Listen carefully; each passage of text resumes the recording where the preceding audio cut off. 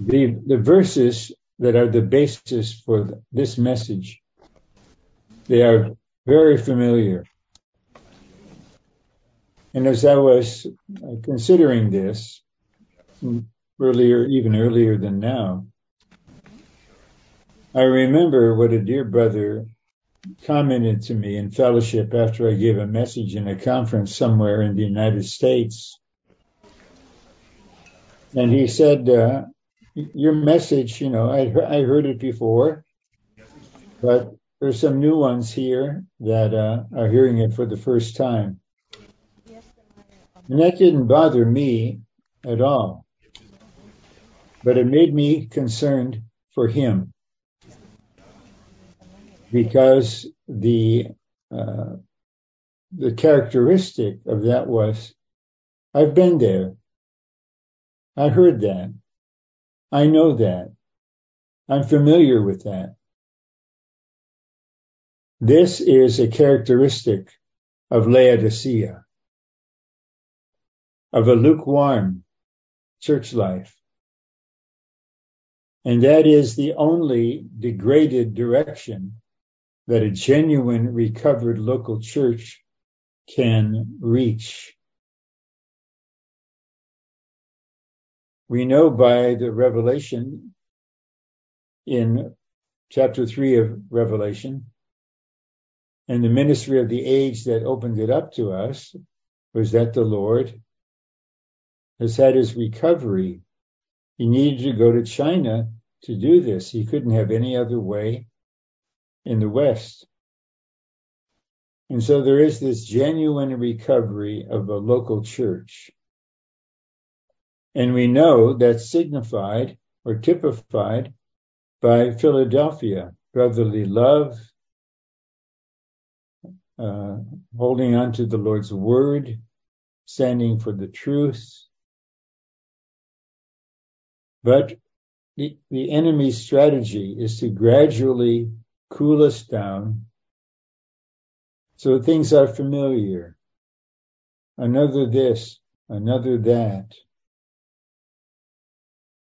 And I don't know where in the recorded messages of Brother Nee, I suppose I could search for it and find it.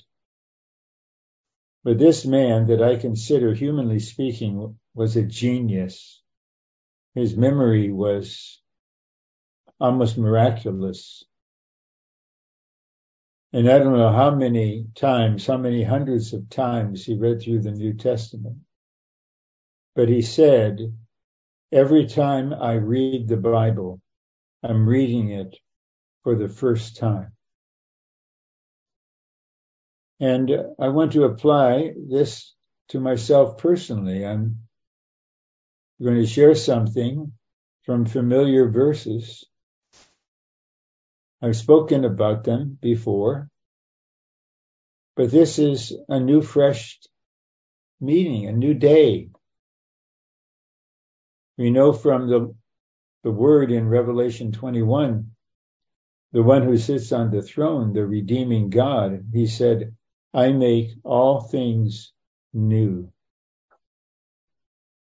And so these verses, Romans 8, 26 through 29, especially verse 28, is just a fact that we're very familiar with this verse.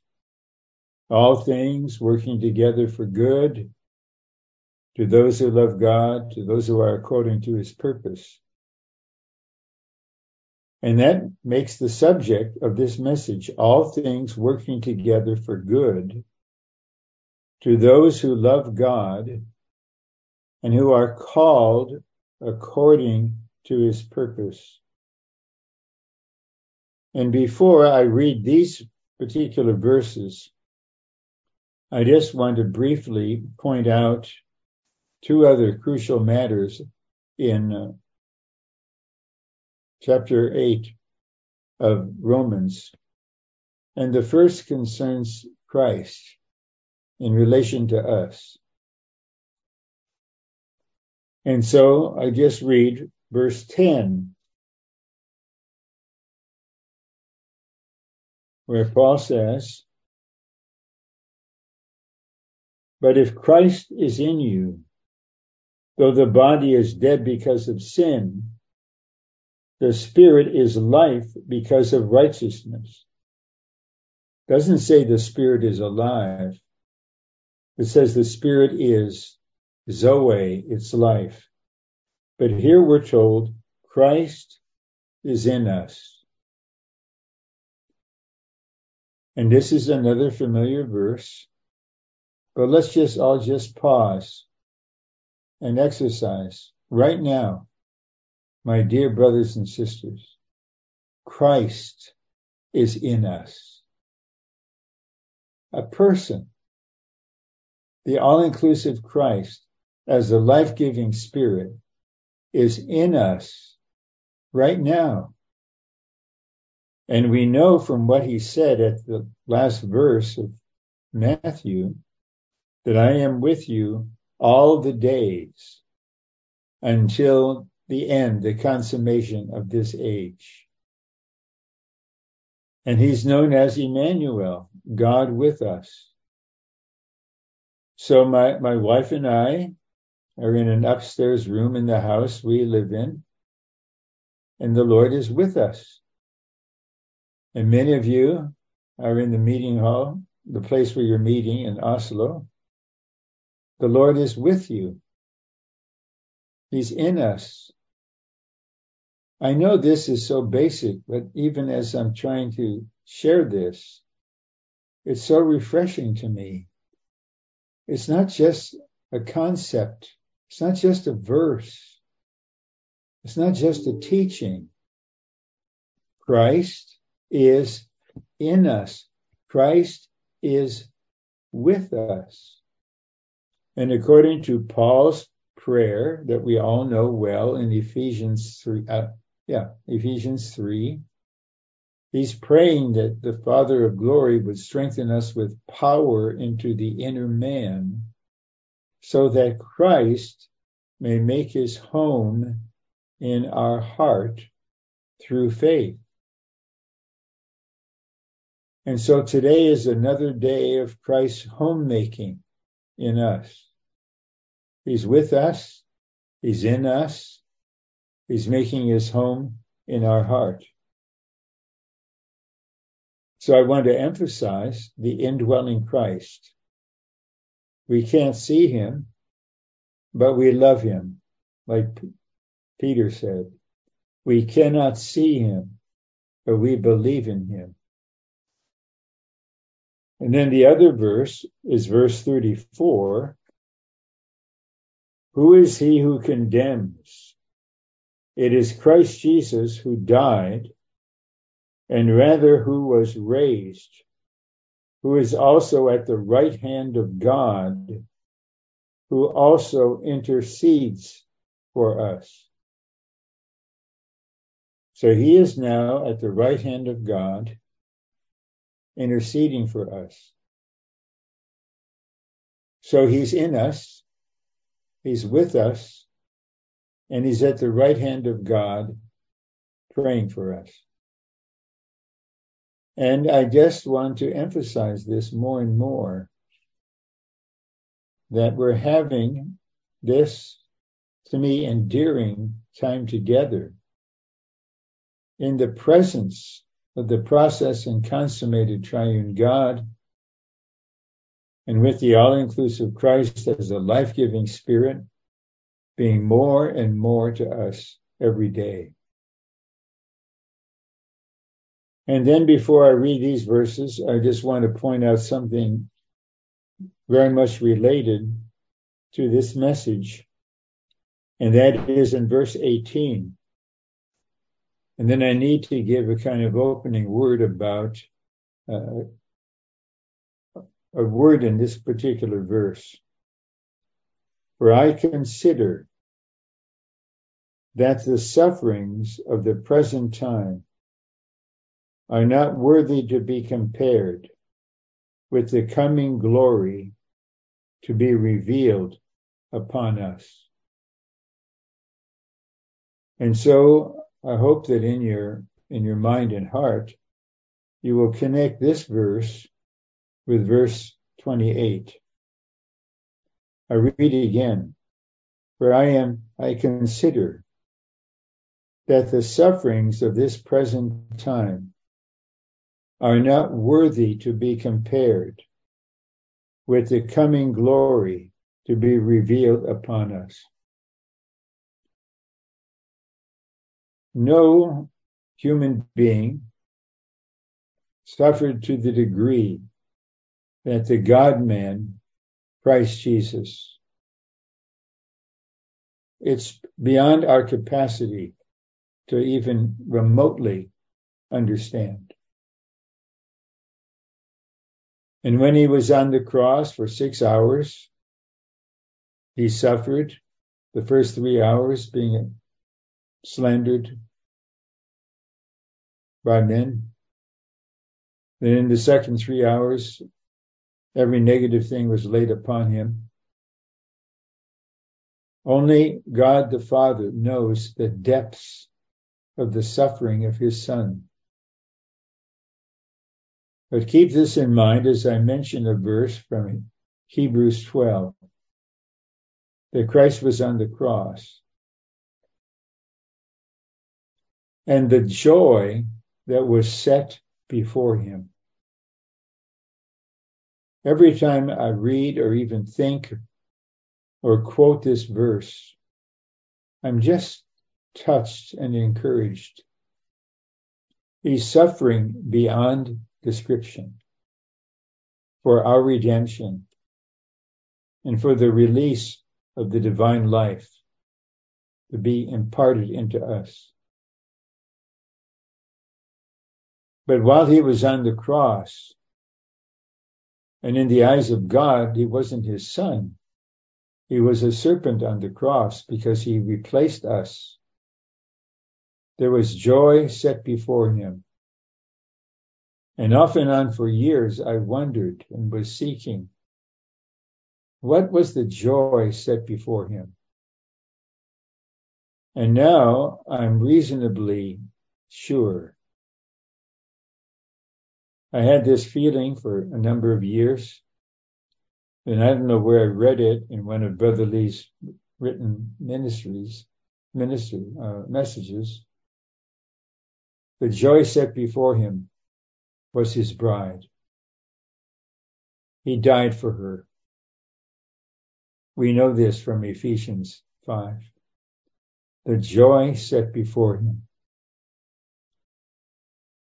And I'm not going to take the time to turn to 2 Corinthians, where Paul, for a particular reason, gave us a list of his sufferings. How many times he was beaten with rods, up to 40 times. I think 4 or 5 times. He was stoned. He was left lying on the ground. People thought who stoned him, he was dead. And he said, I was shipwrecked 4 times. I spent 1 night in the sea. And so this dear Apostle Paul knows what he's talking about when he uses the word suffering. But it's accurate to say Christ was living again in Paul. And Christ, when he was suffering, there was joy set before him. And with Paul, in the midst of his suffering, there was joy set before him. And only our loving, wise, sovereign Father God knows the present situation of each one of us. I'm somewhat aware of some dear saints that have had unending physical pain year after year, so many situations. or are just in challenging environments, whatever the situation is. Paul wanted us to realize God will cause all these things to work together for good. But I want to make just a brief mini message or footnote to a message about suffering. Just so that it's clear. And as often, I'm following an example that Brother Lee gave when he went to Seattle, Washington, decades ago, to give some messages on 2 Corinthians. And one of the messages included, suffering for the benefit of Christ and the church. And when he came into the meeting, some, I would say, pseudo-spiritual sisters, because eventually they were following a very unusual woman and they left the recovery to follow her. And they were just praying about their feeling about suffering. So Brother Lee began the message by making it clear to all of us the different kinds of suffering. And I just give you a brief list, and this will segue us into verses 26 through 29 and the outline. Well, human beings suffer when they make big mistakes. Like a man who has a job and he's always late for work. Really late. And his boss told him that you need to come here on time if you want to keep your job. But he kept coming late, so he was fired. Now if he was a Christian, he couldn't say, I am suffering for Christ. No, I am suffering being fired from a job because I wouldn't come on time. And then I'm reluctant to say this, but it's just a fact. There's the common human suffering in the old creation. So with the COVID thing, all over the earth. Why God allowed it to happen, I don't know. My personal feeling was it was an attack on the Lord's recovery and all the churches all over the earth. But the suffering is common because we're living in the old creation. And then there's the sufferings related to God's discipline, mentioned in Hebrews 12, where he's training us, he's disciplining us. And then we can come to something way beyond this. And Paul took the lead again. That's why he said, in a verse we've been hearing repeatedly this year, Philippians 3:10, that I may know him and the power of his resurrection and the fellowship of his sufferings.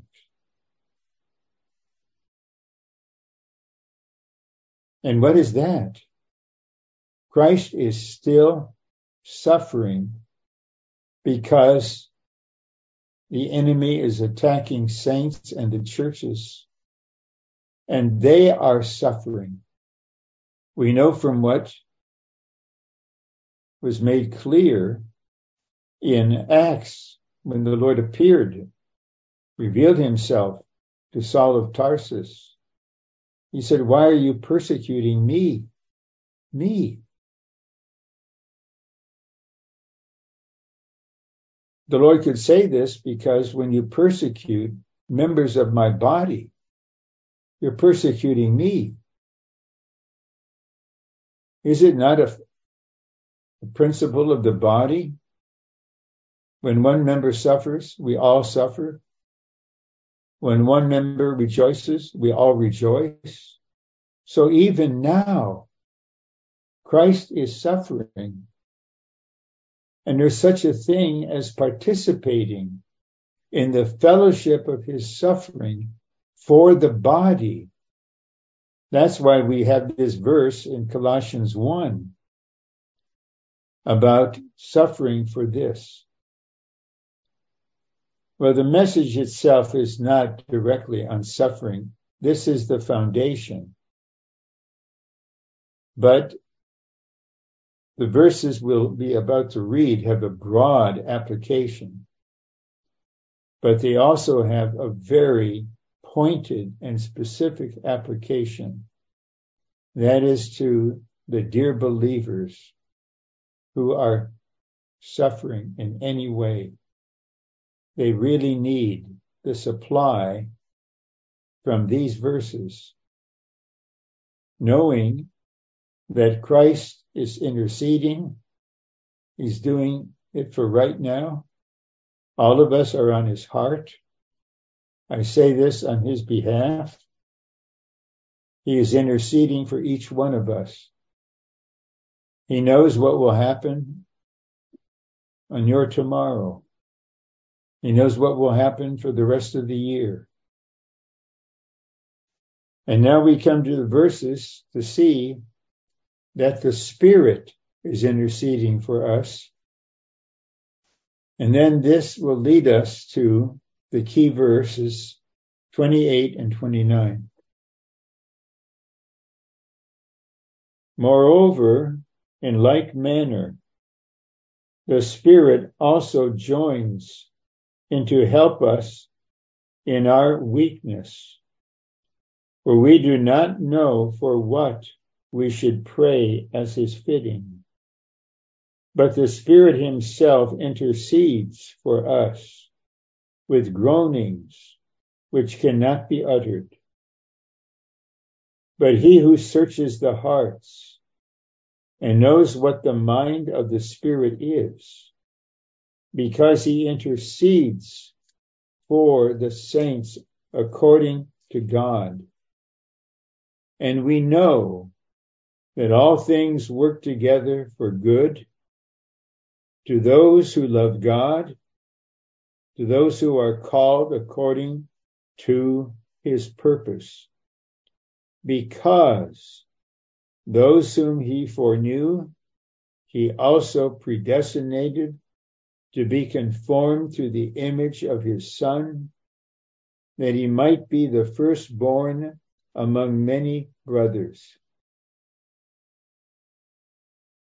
So just a few comments on the verses directly, and that will lead us to just a one-page outline.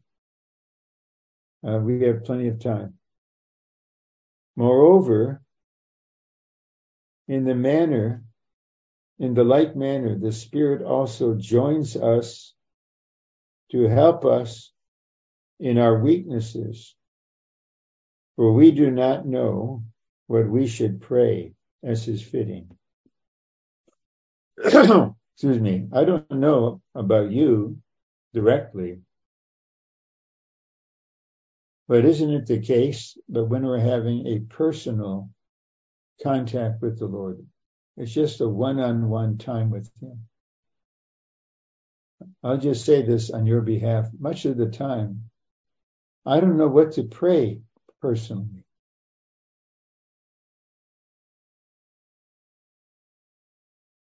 I've been helped to pray by the words, Lord, I pray that you will strengthen me with power into the inner man. Lord, make your home in my heart. Lord, just enable me to grow in life to maturity. Lord, I come to you as an open vessel to receive your dispensing. And these are endearing prayers, precious prayers. But there's another category of just wanting to fellowship with God according to where we are, just what is happening. When it comes to this, most of the time, I don't know what I should ask. I didn't know that on last July 9th, when I got up early in the morning, that something would happen in my body that would be exceedingly painful, and why I would need to be rushed to the emergency room, and why that would lead to heart operation.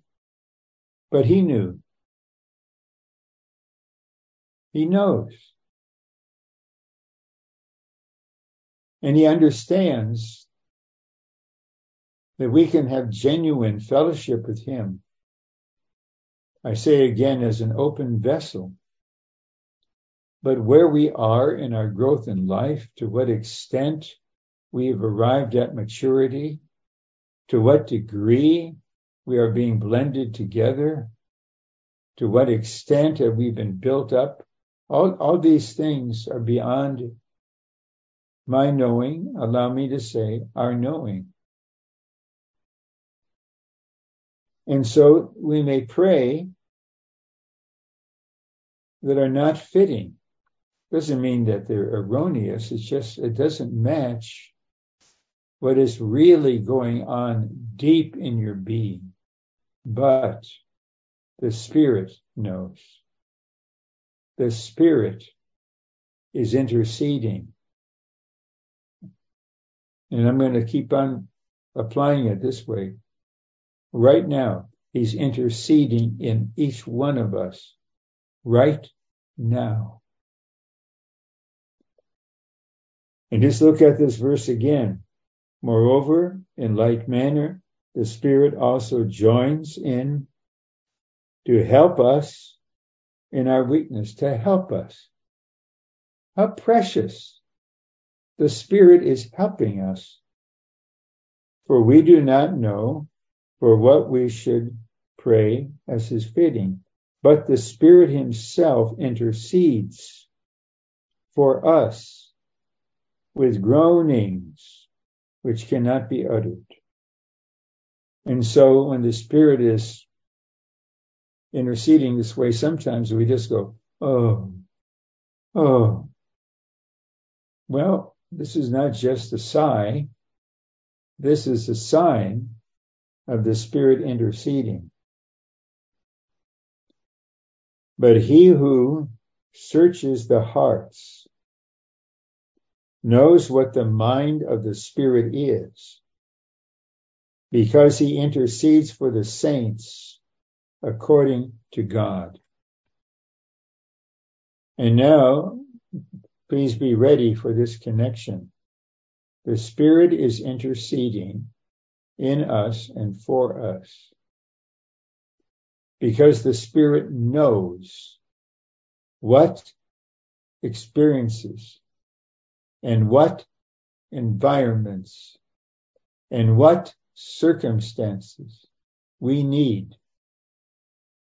to grow to maturity, to be transformed, to be conformed to the image of the firstborn Son of God. The Spirit is not interceding for, this man Ron has been naughty again, even though he's an older person. He's been naughty.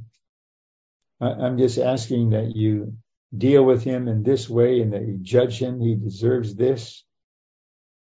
This is not the kind of interceding. He knows the depths of my inner being. He knows what needs to be touched, what needs to be applied, what needs to be dispensed, what needs to be experienced. So he's interceding according to God.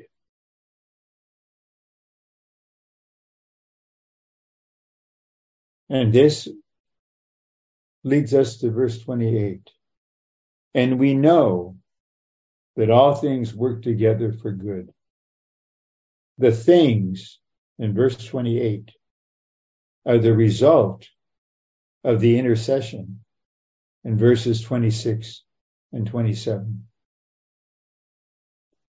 And the interceding Spirit, praying according to God, knows that we all have the same goal personally. And that is in verse 29. To be conformed to the image of his Son, so that he might be the firstborn among many brothers. We were predestinated for this. We know from Ephesians 1:5, we were marked out, predestinated to be sons. Now this needs to be worked out, to be accomplished. And yes, we have Christ interceding for us. We have Christ in us. We have the all-sufficient grace. But our Father knows we are living physically in the old creation, and we need certain events, certain experiences for our transformation and confirmation, for our maturity.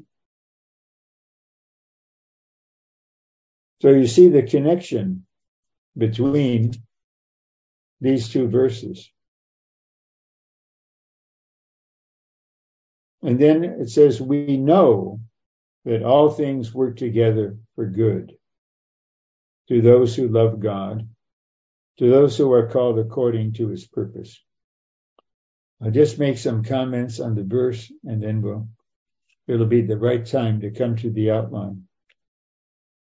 We know,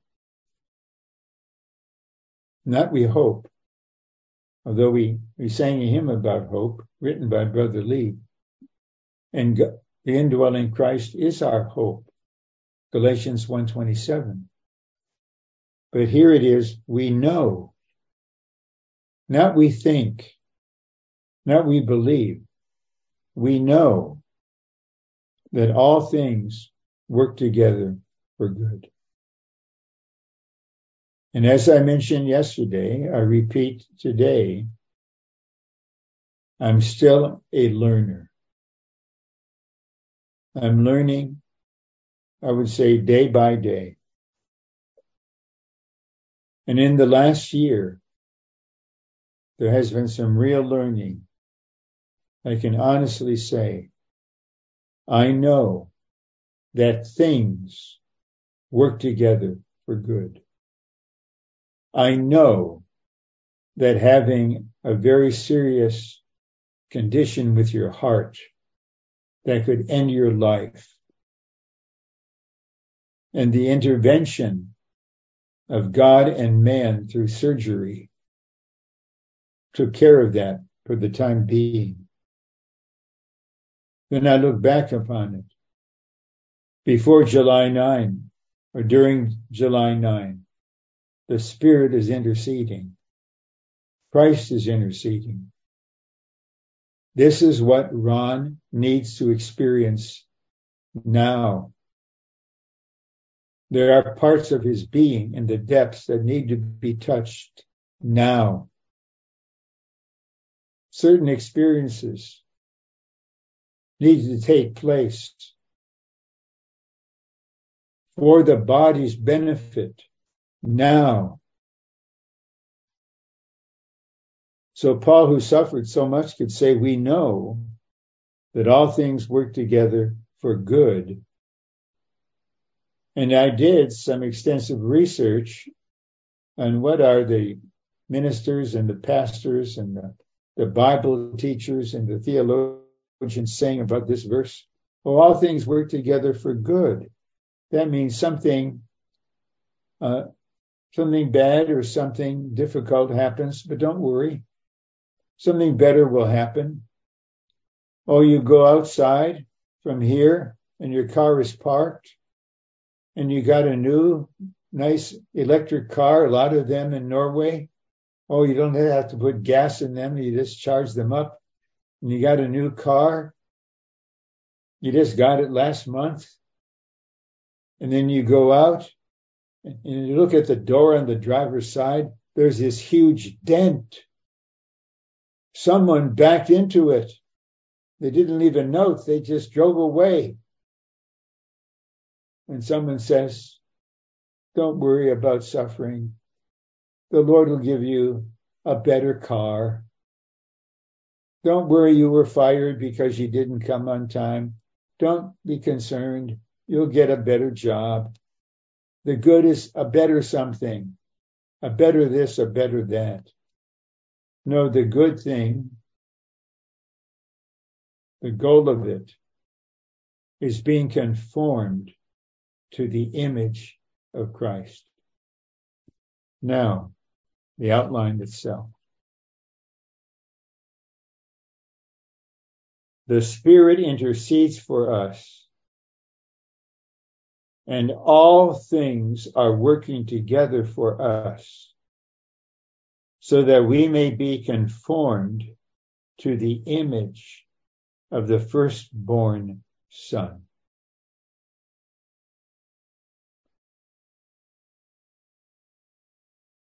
This is a key point. Why is the Spirit interceding for us? Causing things to happen. It's because all things are working together for us, so that we may be conformed to the image of the firstborn Son of God.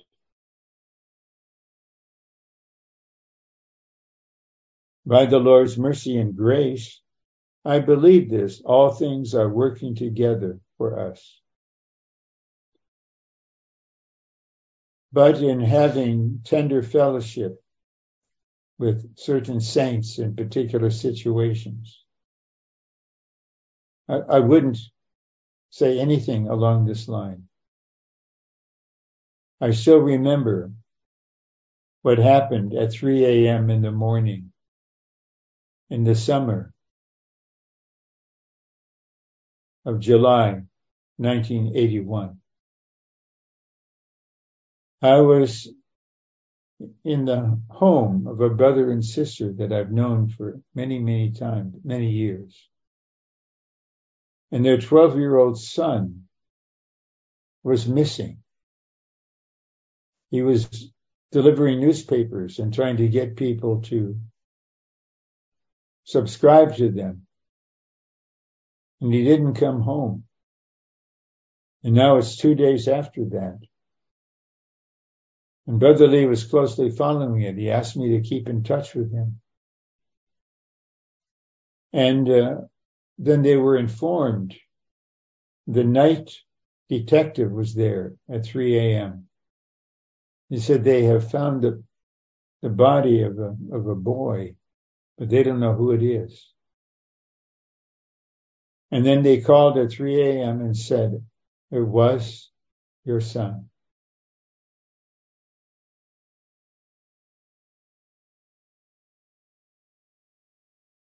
How could I ever say, then or now, I'm sorry that they left the recovery, the parents. I don't dare say this. But I still believe that death cannot hold the resurrection life. And I was asked to speak a brief message at the graveside when we were burying this dear brother. And the only thing I could say, because we don't understand why and how this was allowed to happen, why it happened. But I just declared, this grave will open up and our brother will be resurrected in the power of Christ's resurrection. And so I'm not going to try to shepherd and comfort a saint just with verses and just with teachings. But still there's the realization that the outcome of everything will our being transformed, conformed, and glorified. And there will be a joy that's eternal. Hopefully it will be also for us in the kingdom age. But during our lifetime, the goal is being conformed to the image of the firstborn Son of God.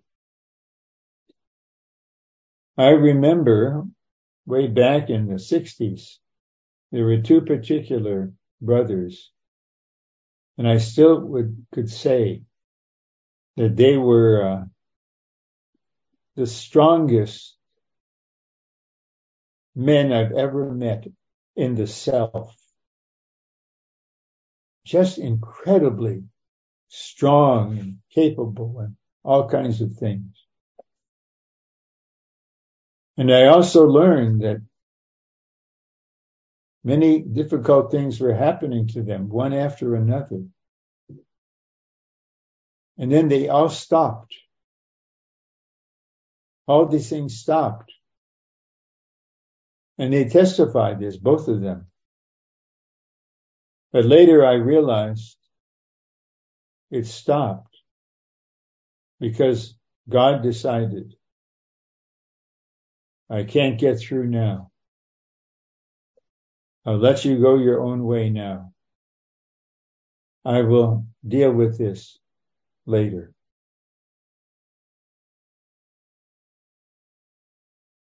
And so I find it very helpful for us to realize that the things are working together for us to be conformed to the image of the firstborn Son. We may not know why is this happening, how long will it take place, but there will be some encouragement to realize, Lord, may this not be in vain. I want to give myself to you again. I want to be conformed to the image of your Son, or his corporate expression. I don't want my human life on the earth to be in vain. Just like an unbeliever going through all these things in a meaningless way. Lord, you're the God of meaning and purpose. I just say amen. Conform me to the image of the firstborn Son.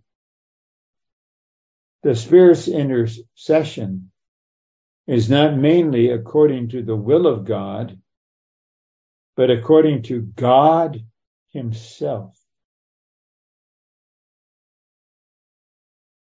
The will of God is what God wants to take place in this particular situation. But God himself is God's being. And maybe God is saying, I want this dear child of mine to be thoroughly conformed to the image of the firstborn Son. And she needs this kind of experience. And we will shepherd them through. And then the things will happen. And the things will work together for the goal of being conformed to the image of the firstborn Son. It may take quite a period of time before that verse 29, becomes very precious to us. But as someone who will soon be 84, on the side of my personal fellowship with the Lord, Lord, before the end of my journey on the earth, Please grant me to be fully conformed to the image of your firstborn Son. This is the goal, personally, of my journey on the earth. I don't want to have to go through another period of time to be conformed. Rather, I'd like to participate with Christ and many others with the joy set before us. This is God's goal for each one of us. And that verse says we were predestinated to be conformed in this way. But millions of genuine believers living on the earth right now know nothing about being conformed. And during the 1,000 years, they will be in the process of this conformation. What they will go through, only God knows. I don't want to know. But Lord, during our lifetime, may all the things we experience and pass through, may they not be meaningless. May they open the way for us to be conformed to your image, the Son's image. The Spirit intercedes for us that we may be fully conformed to the image of Christ. Fully conformed. I believe all of us know God is thorough. God is detailed. He doesn't do something halfway, never. He will not be happy for us to be partially conformed. No. He wants to be fully conformed. Christ is the pattern, and the Spirit prays that everything that happens to us will mold us into this pattern, the image of God's firstborn Son. The Spirit is praying that everything that happens will mold us. The Spirit is praying for the effect of the things that have happened. He's not praying that the things itself will happen, but the result of the things, that we will be molded into the pattern of Christ. Okay, Romans 2. As the result of the Spirit's intercession, all things work together for good. That is, for the fulfillment of God's purpose.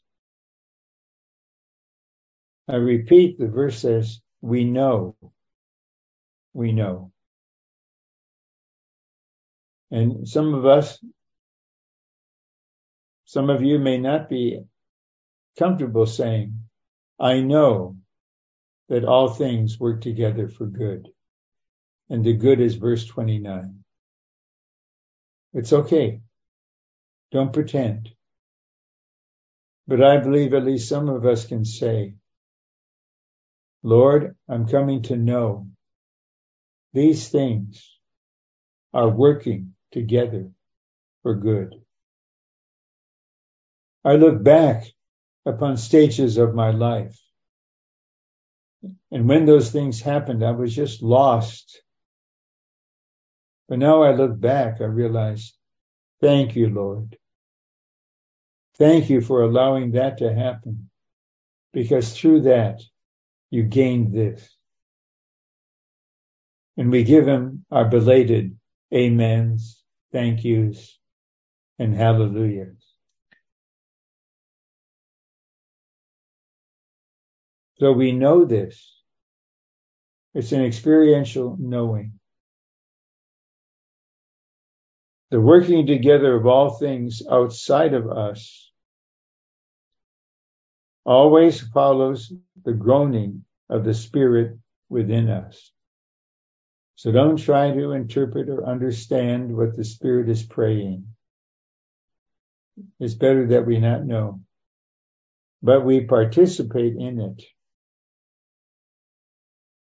B, God the Father is sovereign, arranges everything, and knows what is best for us. He answers the Spirit's intercession by causing all things to work together for good, that we would be conformed to the image of the firstborn Son of God for the corporate expression of the triune God. Now I have about 15 minutes more for my time. I'd like to spend a couple of minutes more on this point. God the Father is sovereign. He has authority over all things, arranges everything. He knows what is best for us. I hope many of you can testify and say, God, my God, knows what is best for me. He knows. He knows what is the best. That will be the outcome of what you're going through. He answers the Spirit's intercession by causing all the things to work together for good. And this we need to pray personally and to pray for others. About 10 days ago, I received a brief but clear email from a middle-aged sister from somewhere. And she was not in herself. She was in the mingled spirit. But she needed the prayer of the body. She said, I have a certain kind of cancer. And on the 16th of this month, there will be surgery. And we do not know what the outcome will be.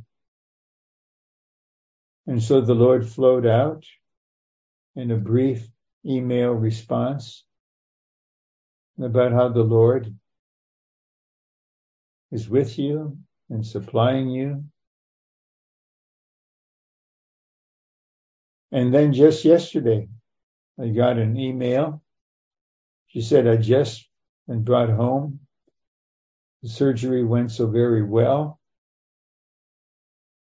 And she quoted a verse from Song of Songs about his arm is under me.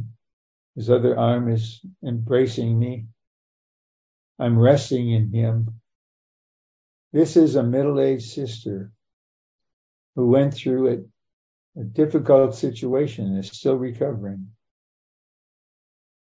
But what a wonderful gain of Christ, because the Spirit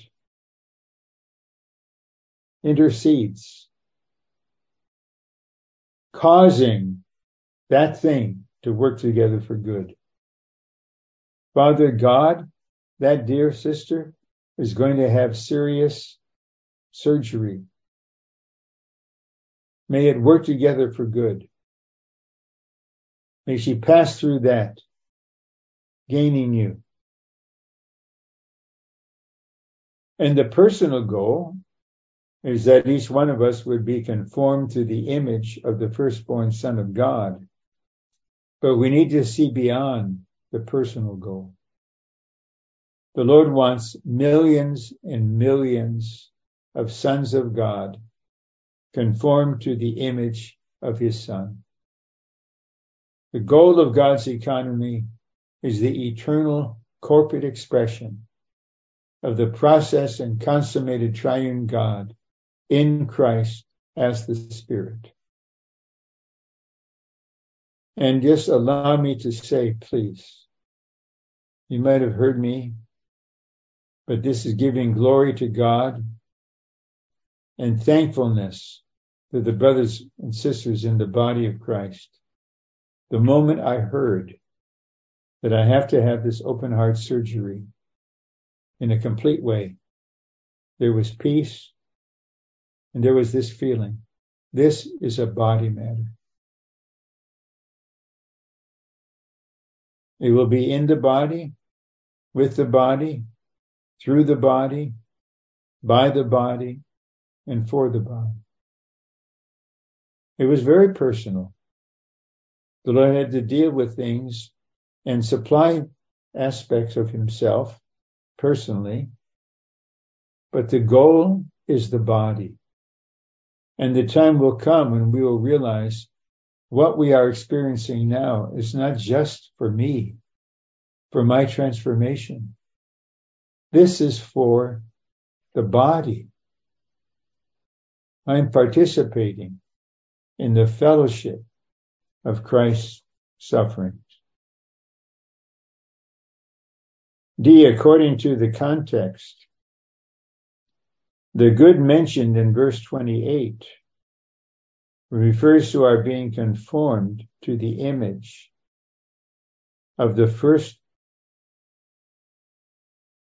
firstborn Son of God. So I hope this is becoming very clear. Making all things good is being conformed.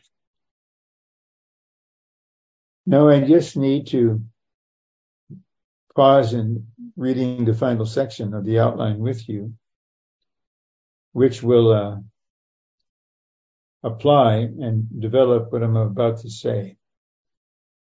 Verse 28 again. We know that all things work together for good to those who love God, to those who are called according to his purpose. And so, there could be a whole conference on loving God. Love God. Please notice, Paul didn't say, those who love Christ. He didn't say those who love the Lord Jesus. He didn't say those who love the Father.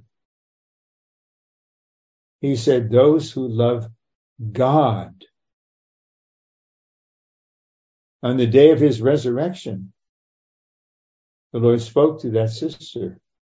I ascend to my Father and your Father, to my God and your God. When God our Father is caring for us in a particular way, and we're in fellowship with our Father, it's so precious. But when he acts as God, there's no explanation.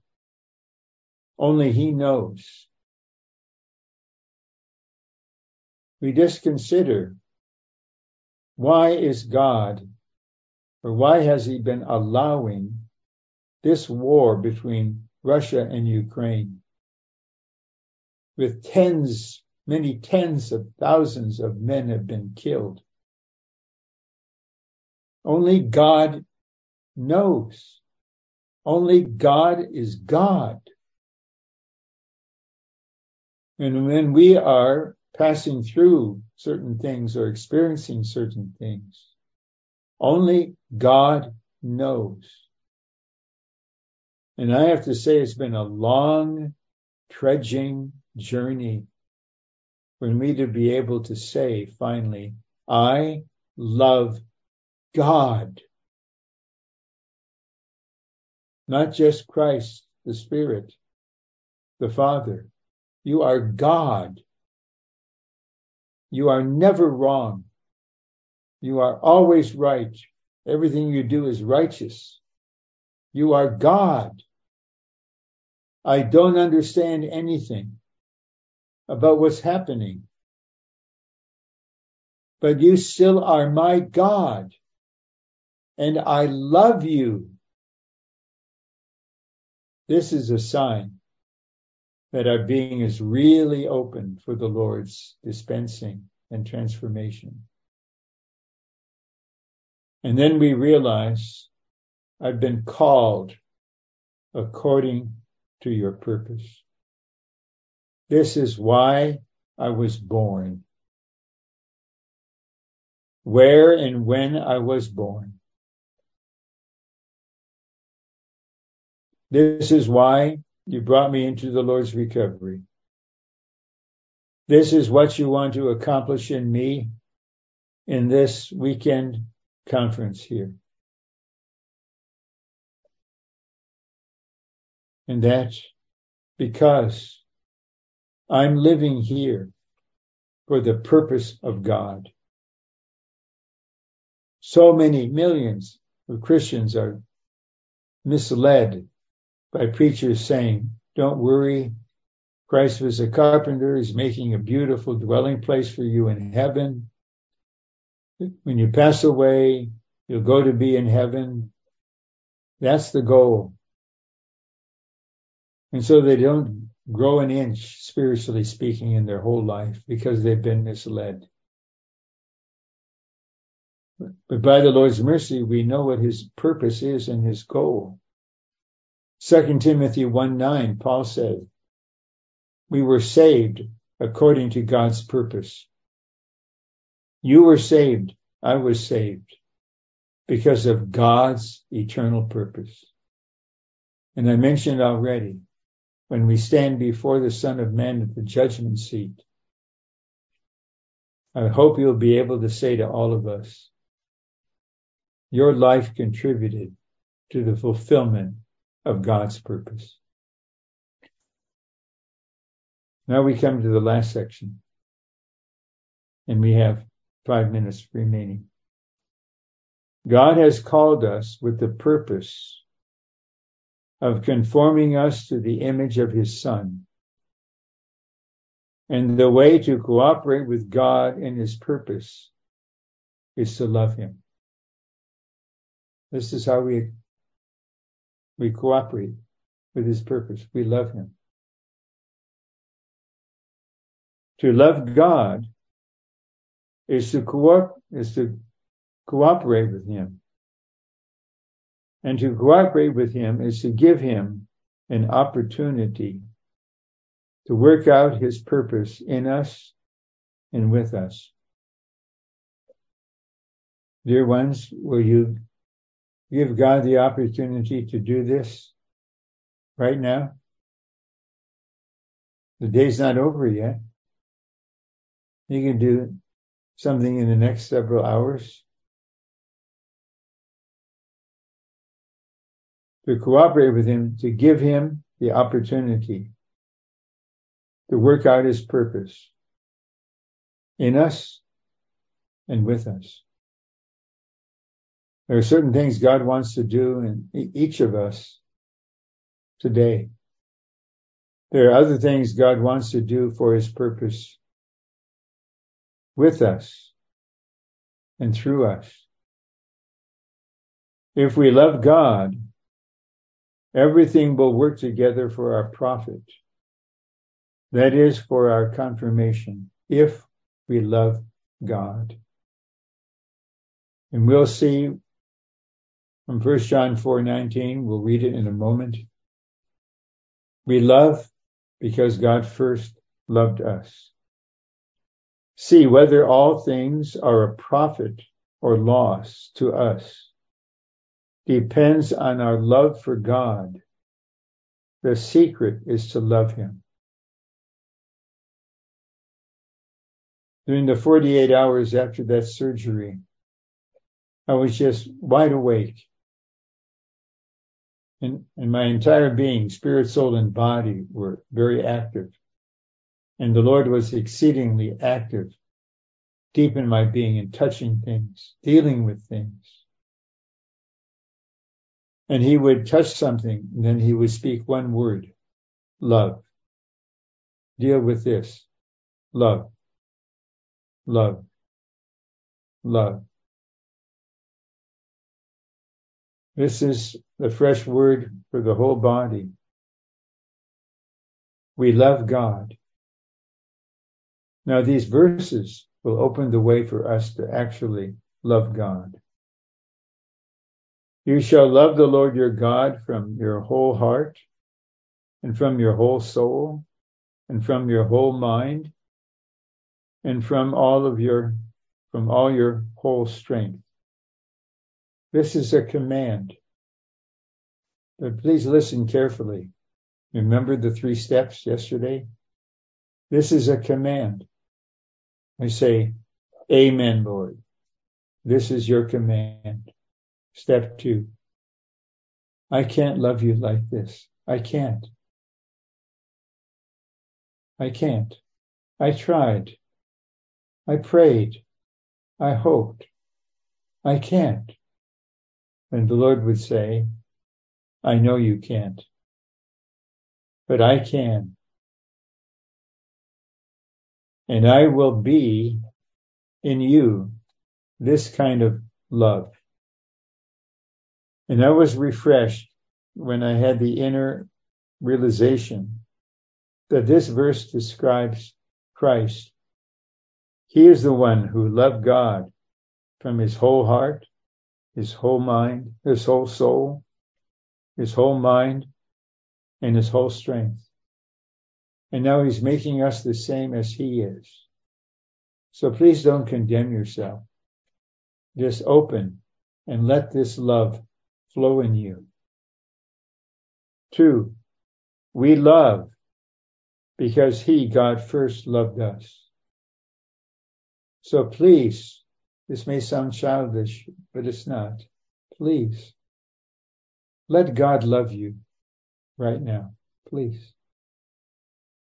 The flow of love is coming right now to all of us.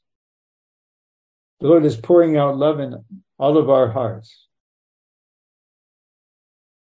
And this is what enables us to love. None of us can love God out of ourselves. God first loved us, and that he infused us with his love and generated within us the love with which we love him and one another. So God first loves us by infusing his love into us. He wants to do this all the time, right now. And this infused love will generate within us a love with which we love him and one another. So I believe we all can say, we love God and we love one another.